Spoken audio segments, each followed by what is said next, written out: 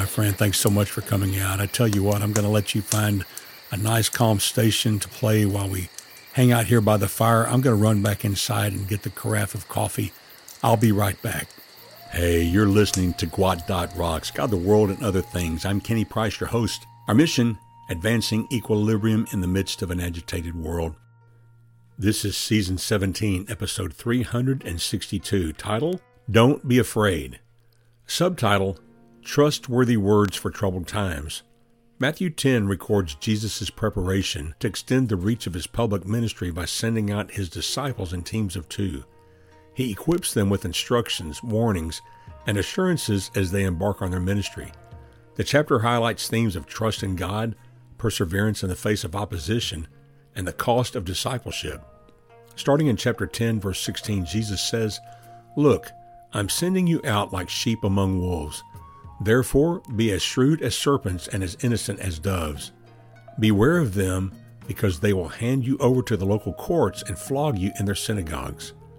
You will even be brought before governors and kings because of me, to bear witness to them and to the Gentiles.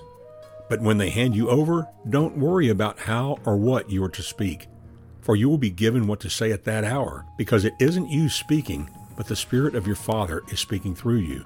Brother will betray brother to death, and a father his child. Children will rise up against parents and have them put to death. You will be hated by everyone because of my name, but the one who endures to the end will be saved. When they persecute you in one town, flee to another, for truly I tell you, you will not have gone through the towns of Israel before the Son of Man comes. As a disciple is not above his teacher, or a slave above his master, it is enough for a disciple to become like his teacher and a slave like his master.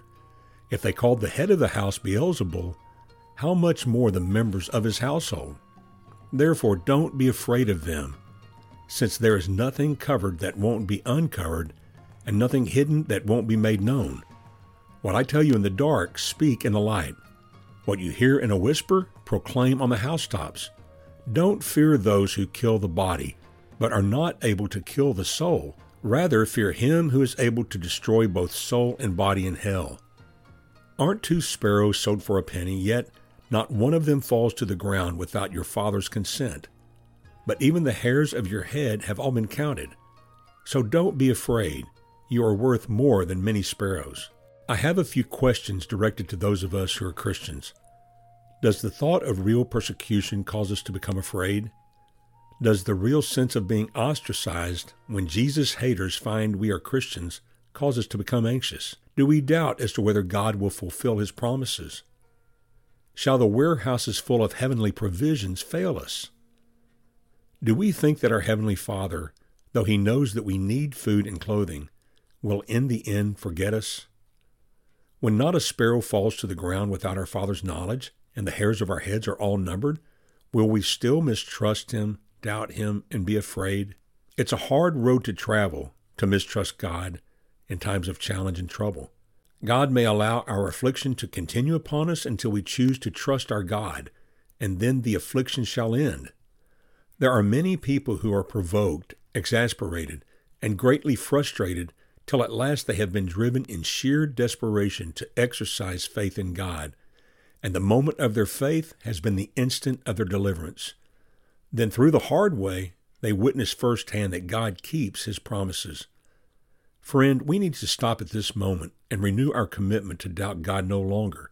Let's not give ground to our enemy Satan and bring trouble on ourselves by indulging any more in those hard thoughts about God. We all need to hear what I'm about to say and take this statement to heart. Do not think it is a light matter to doubt God Almighty. My friend, it is a sin, and not a little sin either, but it is a criminal attitude in the highest degree.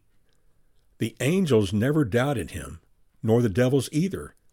We alone, think about this, we alone, out of all the beings that God has made, dishonor him by unbelief and tarnish his honor by mistrust. Like we used to say when we were kids, someone needs to put the shame on us for this. Our God does not deserve to be dishonorably suspected. In our past days of living, our lives have proved him to be true and faithful to his word, And with so many instances of his love and of his kindness as we've received and are daily receiving at his hands, it is corrupt and inexcusable that we tolerate a doubt to linger and rest for a moment within our heart. May we from now on wage constant war against doubts of our God, which, my friend, doubts about God and doubts of our God are enemies to our peace and to his honor.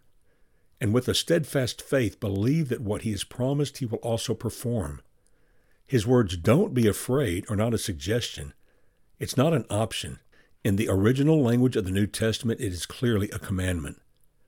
He's not being harsh. He's being loving because he wants us to walk through this treacherous terrain called the road of life successfully. He promises us that everything secret will be made known. Everything. Our job, if we know Jesus, is not to be afraid. Keep opening our mouths and being public witnesses for him, knowing that we are under his watchful eye and eternal care. Good news, hell is not for us.